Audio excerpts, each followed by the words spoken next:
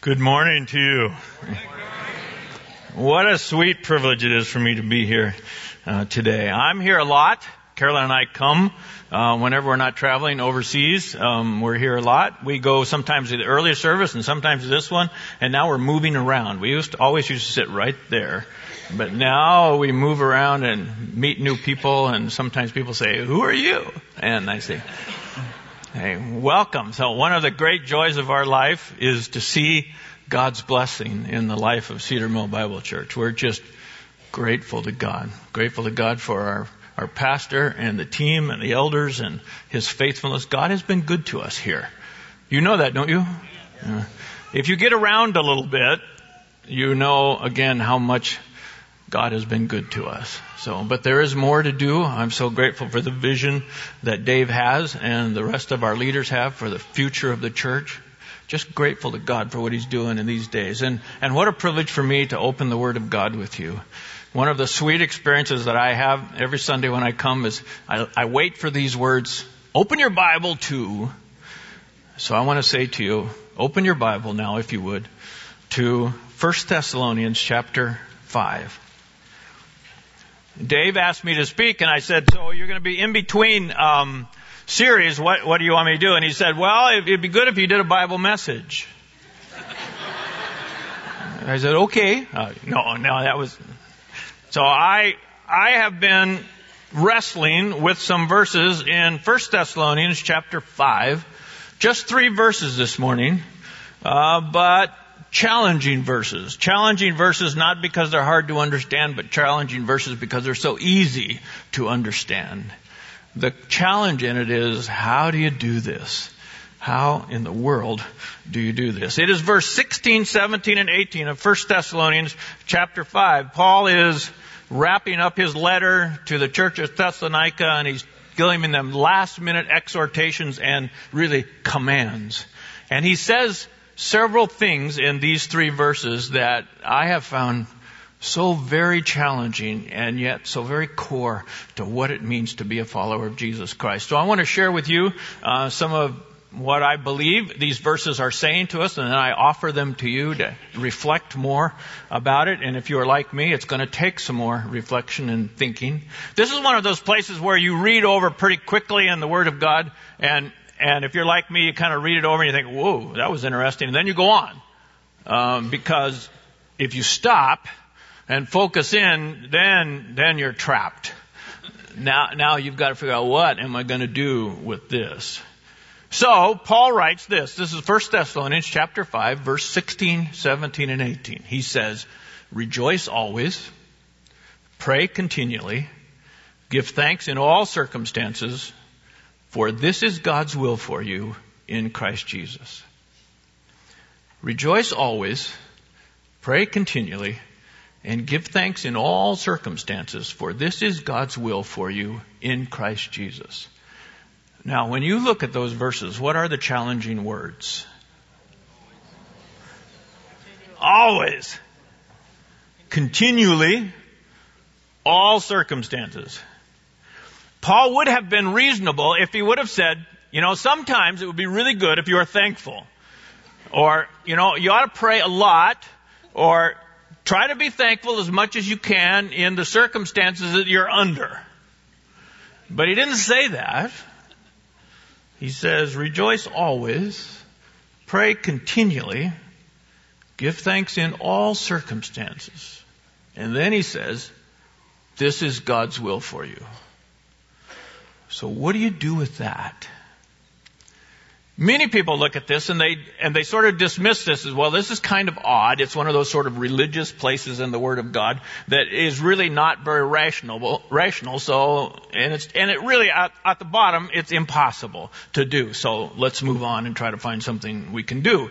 And some Christians, we've been accused of being unrealistic and in denial about a lot of things. I don't know if you have ever heard it, but I've heard people accuse us as being like we deny depression and discouragement and sadness and pain, and we have a lot of easy answers for very difficult kind of things. That's sort of some of our reputation a bit. However, We who trust in God should be the most honest people on the planet, don't you think? We who trust in God should have the clearest grasp of what is reality and not try to dismiss it all or to have easy answers for difficult questions. We are the people the very last people who should be ignoring pain and discouragement and depression and problems and sin and failure and weakness, and the list goes on and on and on. Because the truth is that every one of us have had times of great pain. Every one of us have had times when the circumstances just overwhelm us and we're filled with sadness. Some of us have experienced agonizing tragedy. After the service last hour, I had several people who told me their story of the past year, and they're praying that 2017 will be better, because it's been so hard. The Bible doesn't ignore the hard questions about unhappiness. It doesn't just breeze over. It doesn't ignore the whole thing of confusion and pain. So what we have to do is, the first thing we have to do is to say, is this even possible? Is it even possible to do this? To rejoice always and to pray continually and to give thanks in all circumstances. Is that possible or not? Has God given to us an impossible standard to which we could never, ever possibly obtain? Seriously, who can do this? I mean, really. Maybe there's a few super saints among us who've got a rap on these three things. Not me. We face life as it is. We must. Unless you want to be totally unrealistic, you've got to face life as it really is. And life sometimes is very ordinary. Sometimes it's good, and a lot of times it's really, really bad. And there's no way around it. And what I've discovered is even when things are going pretty well in my life, I still struggle with rejoicing always and praying continually and giving thanks in all circumstances, even when things are going really, really well. So first question is this even possible? This is what the Word of God says to us. What do we do with the Word of God when it says, this is God's will for you in Christ Jesus? What do we do? God's not calling us to pretend. He's not calling us to fake it. He's not calling us to do sort of mental gymnastics to deny how bad and difficult life can be. He's not asking us to deny the struggle or the pain or ignore things like depression and discouragement. So what we have to do when we come to a place in the Word of God like this is you have to slow down and you have to examine it. And you have to think a little bit about, what does it say and what does it not say and what could it possibly mean? And then we have to get to the place of what are we going to do about it? So let's pick it apart a little bit. Verse 16 says simply this: rejoice always. The word always means always. Rejoice always.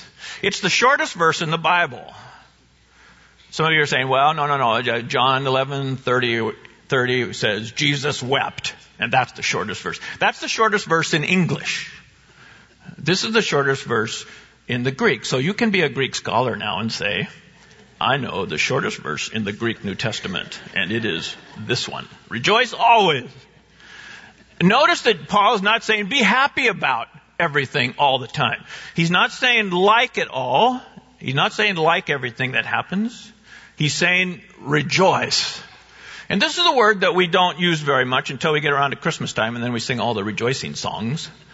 Or sometimes it mixes into our music, but when we think very much about it, you have to think, what does rejoice actually mean? At the core of it, of course, is the biblical word joy.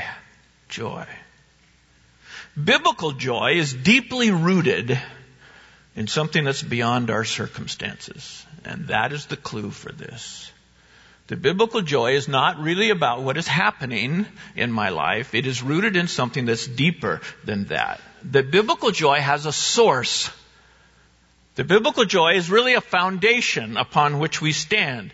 It is something, it's not a feeling on top of a feeling. It's not an emotion on top of an emotion. There's nothing wrong with feelings and emotions. These are God's gifts to us. But joy is not a feeling on top of a feeling. It's an emotion on top of a fact. Are you with me? So there is a foundation, there is a fact, there is something upon which we stand, and it is not about what is happening to us. And that's what Paul is getting at here, and in many other places in the Word of God. There's a verse some things that Jesus said that really helped me. It's John 15:11, where Jesus said, I have told you this so that my joy may be in you and that your joy may be complete. Now think about this a minute. Jesus is saying, I have a joy. Does he? Yes. And where is the joy of Jesus? It is in him. It is the very joy of God himself. And Jesus is saying, I want my joy to be in you so that your joy can be complete. So what is he saying? He's saying, look, there is a thing called the joy of God that he gives to the people of God. And this is not about our circumstances or how happy we are about what's happening. This is a foundational kind of reality where Jesus said, look, part of the new creation, the new life about being born again is my joy is going to be in you. And every now and then you run into some Christian who just has this sense of inner joy. And you wonder, where did they get that? They got it from Jesus. And you did too. When you came to him, he gave you his joy. And the need is to try to figure out how to let some of it out and to understand where the foundation really is. That's why Paul could write from prison, Philippians 4, he could write, so rejoice in the Lord always. And once again, always means always. And then he repeats it, right? Remember this? You know this. These are all familiar words, verses to you. Rejoice in the Lord always. And again I will say, rejoice. It's a command, you see. It's a command to do something that God has given to you. Rejoice in the Lord. Now, if the Lord, Jesus, has given you his joy and it is in you, then you are to rejoice in him. Not in the circumstances, but in him. That's why he could say, rejoice always. So what I want to suggest to you is that joy, biblical joy, is a reality. It's based upon a foundation. It's a reality. And the reality is this: God. The reality of the foundation of your joy is that you have a heavenly Father. Do you? Do you know it to be so? That you have a heavenly Father? In the midst of the struggle and the difficulties of life, what is the foundation upon which we stand? When our lives are unhappy, when we are going through great difficulties, and then we see something that says, rejoice always. What do? We remember, first of all, that we have a heavenly Father. You have a heavenly Father who knows you, sees you, cares about you, is working in your life all the time. Are you with me? You believe this? This makes you quite different if you believe this, by the way. This God is powerfully at work in you all the time. True or not? In all circumstances. True or not? Do you remember the verses that Dave read when he stood up here? From Romans? Nothing will separate us from the love of God. And we all said, amen. Right? We believe that. That's why the Bible so many times connects joy with trouble. Because the Word of God is trying to persuade us that, look, it's not so difficult to feel joyful when things are going really well and you have lots of things to, quote, be happy about. The difficulty of finding biblical joy is when things are going really bad. And the reality is if it hadn't been going really bad for you, you just haven't lived long enough. It's coming. And many of you, as you look back, you'll think, yeah, there's been so many times when I wondered where the joy of God was. So the Word of God connects joy and trouble again and again. Let me give you a few illustrations. James chapter 1, verse 2 and 3. Consider it pure joy, my brothers and sisters, whenever you face trials of many kinds, because you know that the testing of your faith produces perseverance. Consider it pure joy when you have lots of trials. How you doing? Right? I think, whoa, really? The key word, one of the key words is the word because. So many times when God says rejoice, be joyful, it's followed immediately with the word because God wants us to know that there's a reason, there's a foundation for the ability to rejoice. This is not just looking for something to rejoice in. That God has given to us a reason. Now, in this one, Because you know that the testing of your faith produces perseverance. Now, what do you need to be a strong follower of Jesus Christ? Faith. Right? You need to have faith, strong faith. Yes or no? Yes. So God is working to build a strong faith in us. Why? Because we need it. Right? And it glorifies Him, and this is the will of God for us, and this is what a follower of Christ is supposed to be. Somebody who walks not by sight, but by faith. So what God's doing is He's building faith in us. And then the other thing that this says, it talks about perseverance. Does God want you to persevere? Right? So faith and perseverance. Now, are these like important or optional for us? These are crucial things for us, right? So how do you get it? How do you get stronger faith and strong ability to persevere? When everything's going sweetly, no. When everything's going really bad, think back now when the times in which God really taught you and strengthened your faith were the difficult times, weren't they? The times in which you learned to persevere were the times when things were going badly and you had to choose. You had to decide what you really believed, and you had to pray, and you had to do some of the things that you know that God has called you to do, but are sometimes really difficult. These words, because you know, James is really saying, look, because you know there's a great God at work in your life, and He's building faith and perseverance in you, so rejoice in the trials because you know that God's doing something. And that's the only reason to rejoice in trials, at least in this context. Rejoice because He is at work doing in you what you need.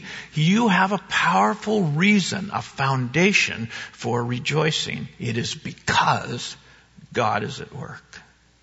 Jesus even said, rejoice and be glad when you're persecuted. Remember this one? First part of the Sermon on the Mount, Matthew 5. The blesseds, the Beatitudes. The last one reads like this. This is Matthew 5, 11 and 12. Blessed are you when people insult you, persecute you, and falsely say all kinds of evil against you because of me. Key words there, because of me. Not because you're weird, because of me, right? So, rejoice and be glad because, there's that word again, rejoice and be glad because great is your reward in heaven, for in the same way they persecuted the prophets who were before you. Jesus is saying, look, you're blessed if because you follow me you are insulted, persecuted, and falsely accused of things. So you are to rejoice. We rejoice not because we get accused, not because we get hurt. We don't like to be hurt. We don't like to be persecuted. We don't like to be insulted. We don't like to be lied about and accused. Our rejoicing is not because those things happen to us. Our rejoicing is because God is at work in the midst of those things. And because, in this context, great is your reward in heaven, because your God sees every single time that you are accused of something or rejected because you follow Jesus Christ. Your Father sees, and He's laying up treasure for you. Great is your reward in heaven. And oh, by the way, it also proves to you when you are persecuted because of Jesus, because you're a follower of Jesus, it proves to you who you are. It proves to you that you stand in the long line of the prophets, the men and women of the Old Testament who stood for God, and they were persecuted and killed because they stood for God. Now, if you're persecuted because of me, Jesus says, you stand with them. It proves to you who you are. Do you see this? And this is a reason to rejoice. Not because we like the painful experiences, but because God sees, and God is at work, and God will reward, and God affirms to you who you are, and He does it through these difficult things. You belong. And persecution is what proves it to you. Now, one of the things that I do in these days of my life is I travel around the world. I've been in 11 countries in Africa in the past few years. India and Nepal twice each. And I keep running into God's people who understand this so much better than I do. I want to tell you, when I look at their lives, I think, man, their lives were really terrible. They don't have anything So many of them, when they became Christians, their families kicked them out, disowned them. They can't get jobs. And they're some of the most joyful people I have ever met. It's one of the great lessons of my life in the past few years. I mean, some of the things I've learned in Africa. And they simply say, well, we get persecuted. Yeah, if you become a follower of Christ, you lose everything. So there are very few nominal Christians there. So because, I mean, you're going to, right? So, but they're full of joy. It's fascinating to me. If I had to live their life, I would be so miserable, but they're so full of joy. And I keep asking them, and they say simple things like, we're saved. I'm not a Hindu anymore. I'm saved. I have Jesus. I'm not a Muslim anymore. I have confidence, I'm going to glory. I belong to the people of God. I had one brother who said, I have the Spirit of God. I asked him, how can you possibly be so joyful? He said, I have the Spirit of God. That was his answer. I said, okay. Here's the reality. The reality is that God's people can rejoice always because there's always, in every situation, an Almighty Father who is carrying out His plan for our good. We can rejoice always because there is an Almighty Father at work in every situation of life. Do you believe this? Yes. Do you believe this? In every situation, there's an Almighty Father at work. Do you believe this? I'm not trying to trap you. I'm just trying to get you to say, I believe it. I believe it. That's what Romans 8:28 says to us, right? This very difficult verse. We know that in all things God works for the good of those who love Him, who are called according to His purpose. We know that in all things God is at work. You believe that? So you do believe that in all things God is at work. That God is at work for the good of those who love Him. What about when things are really bad? When circumstances are really bad and you're in pain and you're struggling and you're confused and you're not certain and you don't like it. Is God still at work for good? When things are bad, is God working for good? This is getting down to it, isn't it? I mean, this is where we live. So many times we think when bad things happen to us, that's bad. And we stop there. And the reality is when bad things happen to us, it feels really bad. But the other side of the coin is, the deeper reality is that we have a Father. And He is at work. And He is doing His purpose. And we don't get it sometimes. And we're confused. But we know that in all things, God is at work. So if that's true, if that verse is true, there's great reason to rejoice. When? All the time. All the time. Because what I have is greater than the struggles that I face. Let me say that again. What I have is greater than the struggles I face. Because God's immense grace is more powerful than the problems that I face. More powerful than the problems, the difficulties, the struggles, the failures, the sins, the sorrows, the agony sometimes. There's reason to rejoice because God is bigger than everything. What about that one?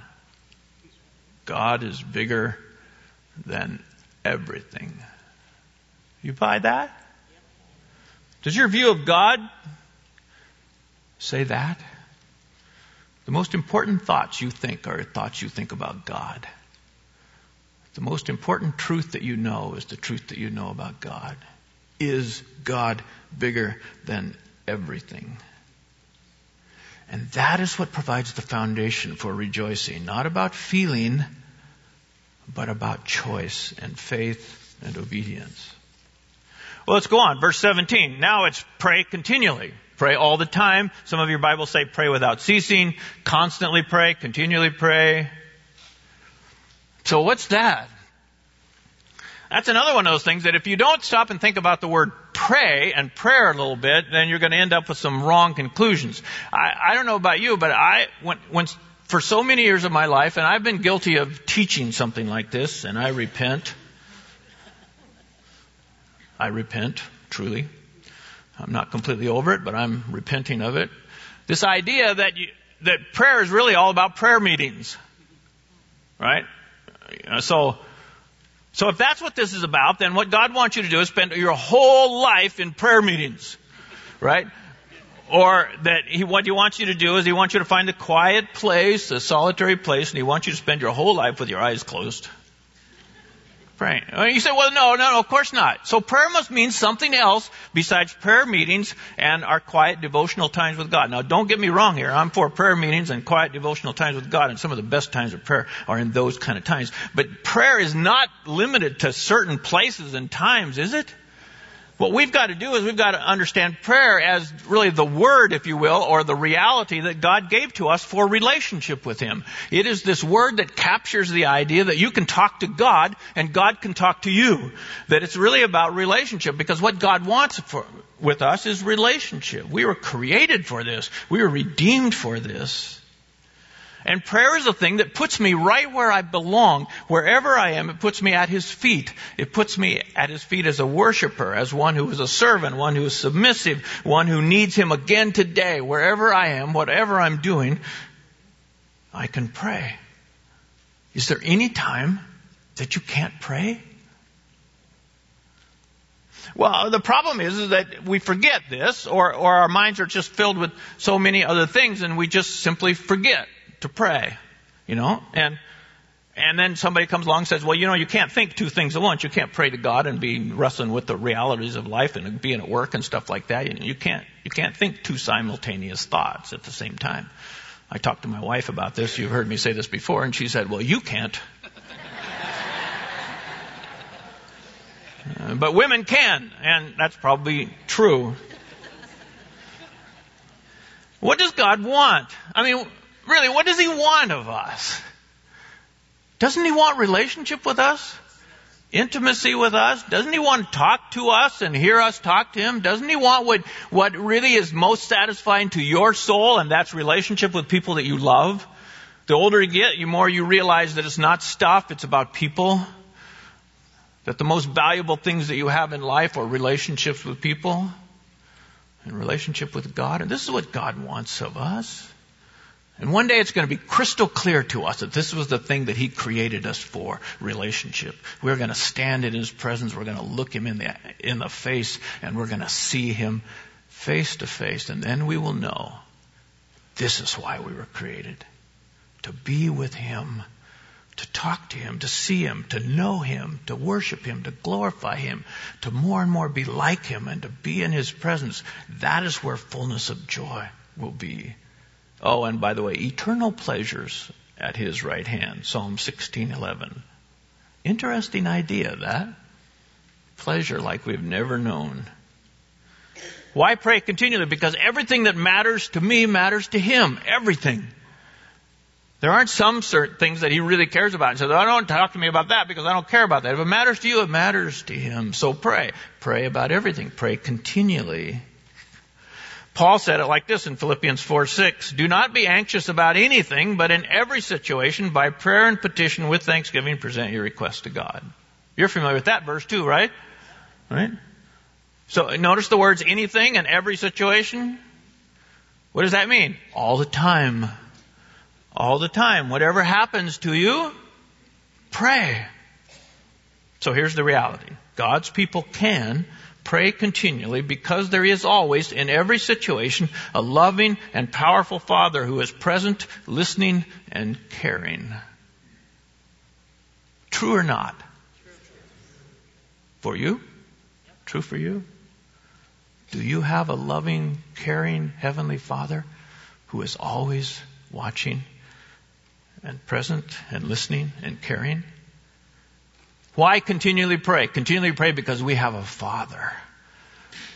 We have a Father like no Father on this planet.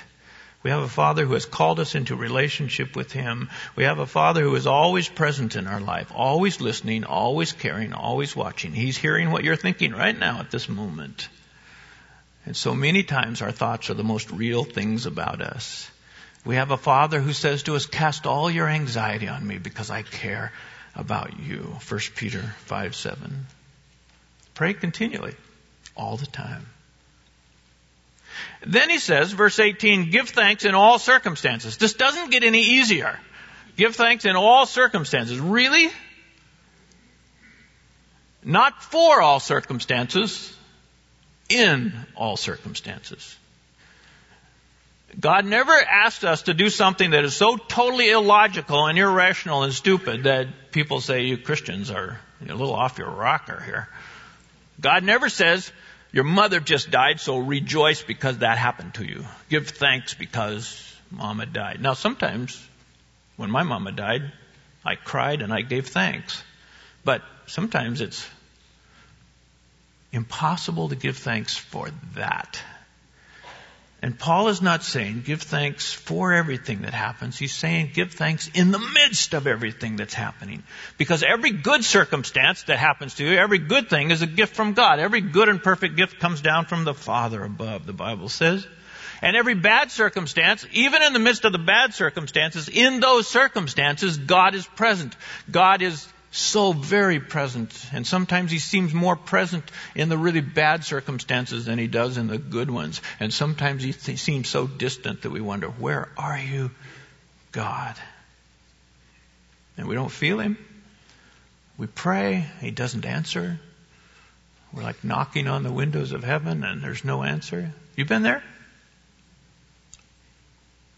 So what's true when that happens to you? Does he no longer care? Does he no longer care about you? Is he saying to you, you've messed up somehow, so I'm not going to respond to you? Is God still almighty? Is he still good? Is he still loving?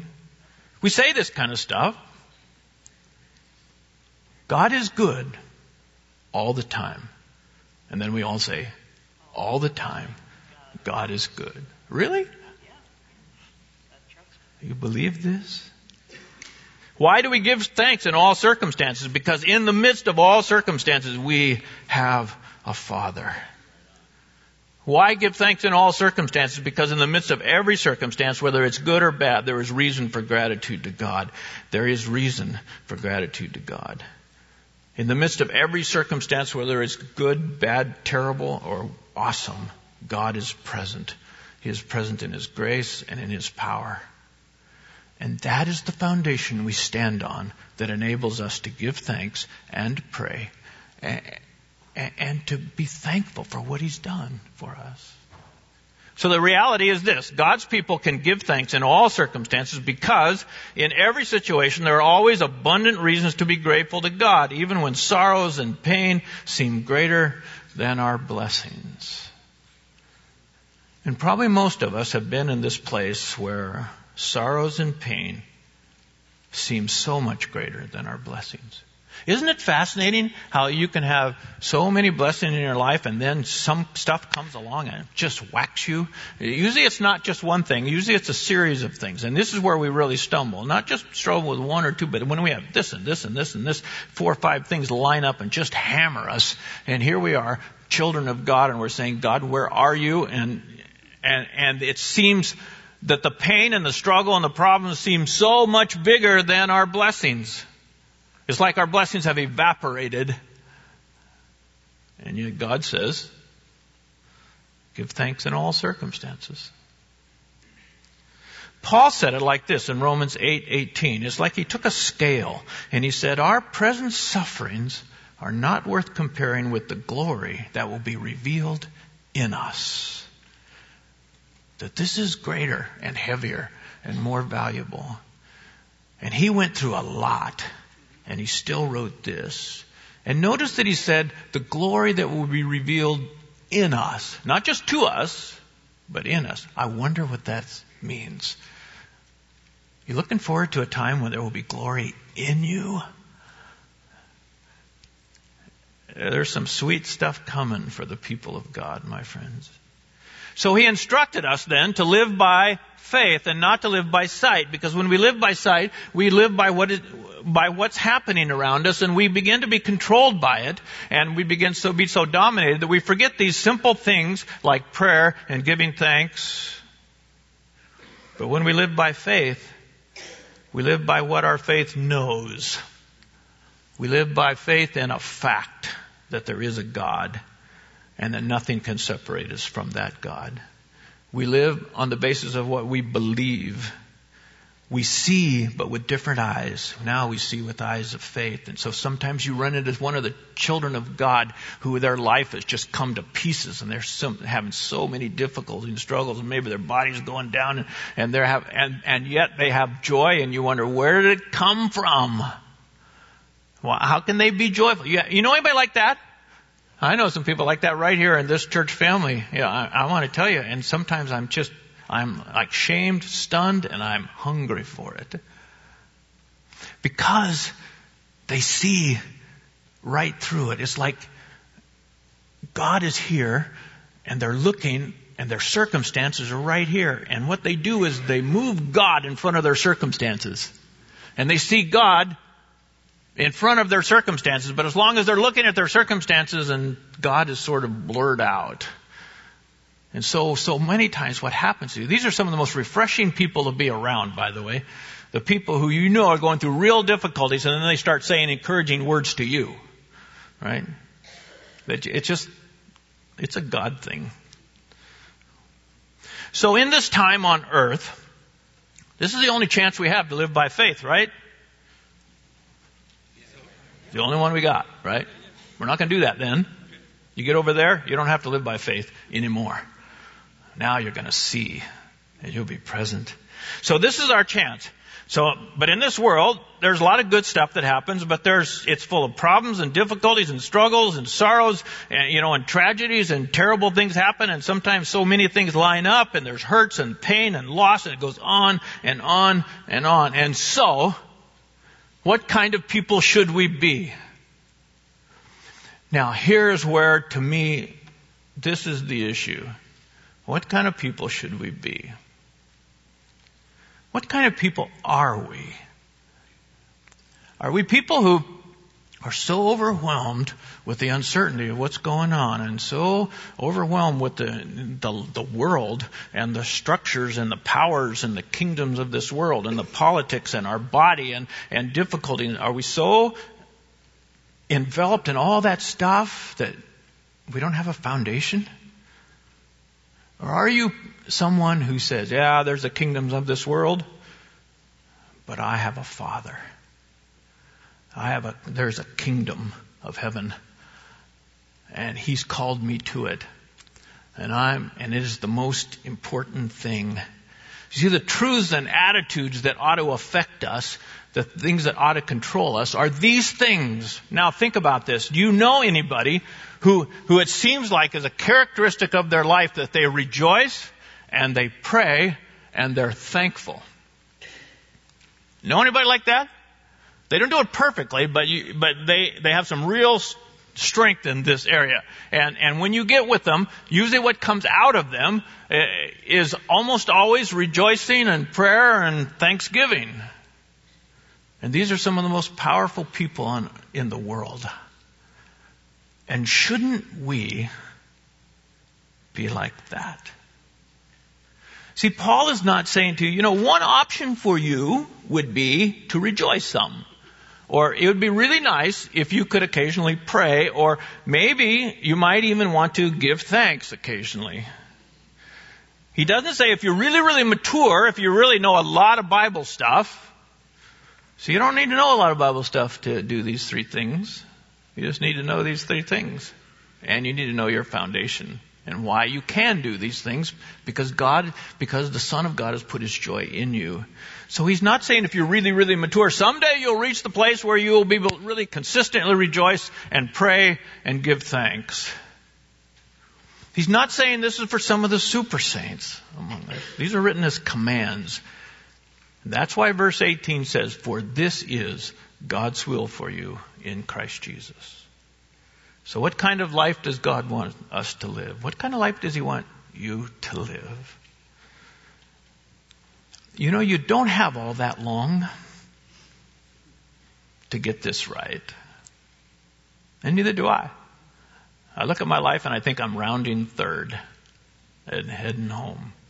I want to get this down before I reach home. I would really hate for my father to say, we got to do radical surgery on you, son. I mean, we got a long ways to go with you. I'd really like to have more of this in my own life. Here's the truth. God himself is the foundation that enables us to stand. Who he is, what he has done, and what he will do. God himself. Do you have a God? Do you or not? And how big is he? This is the core question. Do you have a God like that?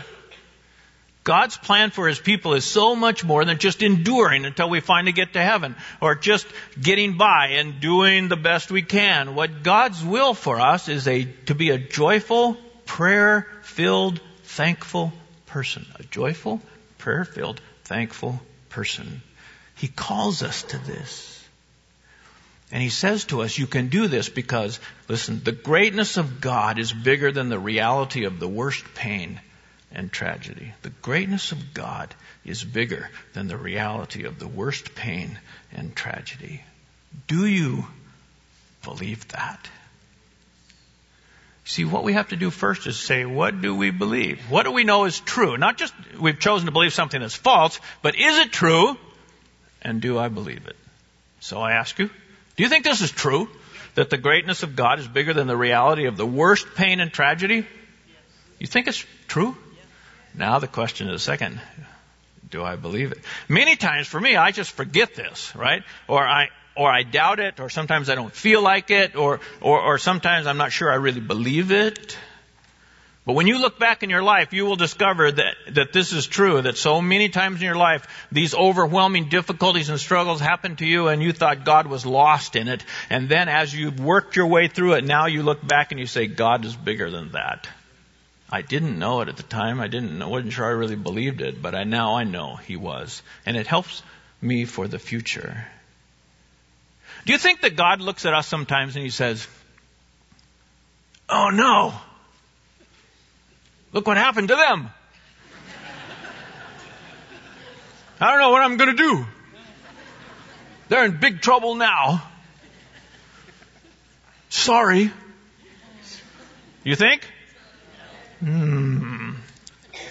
If only we could sort of see over his shoulder, If you could just creep into heaven's throne room and creep around all the angels and get around next to the wall and get around behind the throne of God and then stand up and look over the shoulder of God at the world. And if we could see from that perspective, what would we see? If you could see your life through his eyes, what would you see? Job. One of the worst books in the Bible. You read it lately? It's awful. Just awful. Stunning tragedy. Absolutely stunning tragedy. The death of his children, all of his children. The loss of everything so much. And then boils over his whole body, sitting on a pile of ashes, scraping yourself with a piece of pottery. Come on. And then this encouraging word from his beloved wife. Remember that? Curse God and die. Swell. Right? What did he do? Do you remember what he did? He got up and he worshiped. And he said, the Lord gives and the Lord takes away. Blessed be the name of the Lord. How in the world could you ever do that? Not because he ignored the reality of the pain and the suffering. Not because he ignored the confusion and the depression that it brought. And it certainly did. It's not because he pretended that he understood why. Because the whole book is about the question why. And if you've read it recently, you know that he never answers the question. God never says, let me tell you why, Job. He just never does it. Right? It's just by the time you finish the book, you've reached one great conclusion. The greatness of God. The absolute, sovereign, almighty greatness of God. Who gives and takes away. Who has a right to give and to take away, who is always there. And Job knew that everything he had was a gift from God, and he submitted to the right of God to even take it away as much as it hurt him. And as he wept and as he suffered and as he despaired, he had this underlying confident foundation in an almighty God. So here's the summary. God calls us to a life of faith that rejoices in God, prays to God, and gives thanks to God continually. This is the life he calls us to. I offer this to you to say to you, this is the will of God for you. This is what God wants of you. So if you're like me, you've got to do a little self-examination, and you've got to say, well, okay, what do I believe really? Is God as big as this guy was talking about? Do I believe that? And in my situation now, what do I choose to do? Okay, end of sermon. So let's take communion. This is the time when you fold up your Bible and you get ready to go, and and our minds begin shifting to lunch. Let me suggest something to you, and I have permission from the pastor. So if this goes wrong, talk to him. Okay? So what we often do at communion, and I'm for this, we often have communion, and it's a very serious, even somber kind of time. Now, there is a time for serious reflection on the blood of Christ and the body of Christ and the suffering and the cross, and there is a time to do that. I'm going to tell you, we need to do that actually more than we do. But I also want to say to you that it is not only a somber, serious reflection, it's also, we say celebrate the Lord's Supper. And anytime we use the word celebrate, I always go, really? Celebrate. And then I think, well, when did they do that supper? What was that meal? Remember that? It was the Passover meal, right? And the Passover, what was the Passover about? It was about celebration of what God had done to set the people free from Egypt, to set them free out of Egypt, to overcome the enemy and set them free, take them across the Red Sea. It was all about celebration. It was a great feast. I mean, they ate roasted lamb, and it was good, and it was a celebration. And then Jesus, towards the end of the meal, he took two things. He took the piece of bread, and bread represents life and relationship and unity together, that you ate with people who are your friends, who you belong to. And then he took the cup, which was the cup of celebration, joy. He took the symbol of life and the symbol of joy, and he gave them new meaning. This is my body and this is my blood. So what I want to ask you to do is think about this moment. We just have a couple minutes together. Hang on. And I want you to do what you normally do. Come up and take the bread and the cup and take it back to your seat, and we'll take it together in just a minute or two. But instead of coming forward like,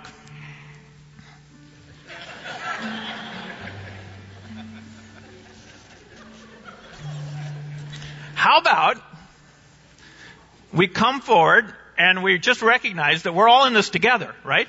We are the family of God, that we belong to each other. We're going to live together forever and ever.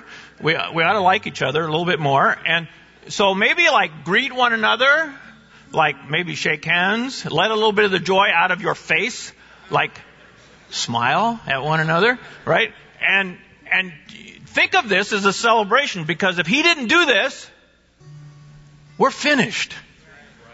But he did, and so we're glad. Does this make sense to you? So it's okay to come forward and take the bread and the cup, take it back to your seat, but to do it being thankful and praying and just being grateful to what God has done for us. Okay? Okay, so come and take the bread and the cup. Do it joyfully as to the Lord.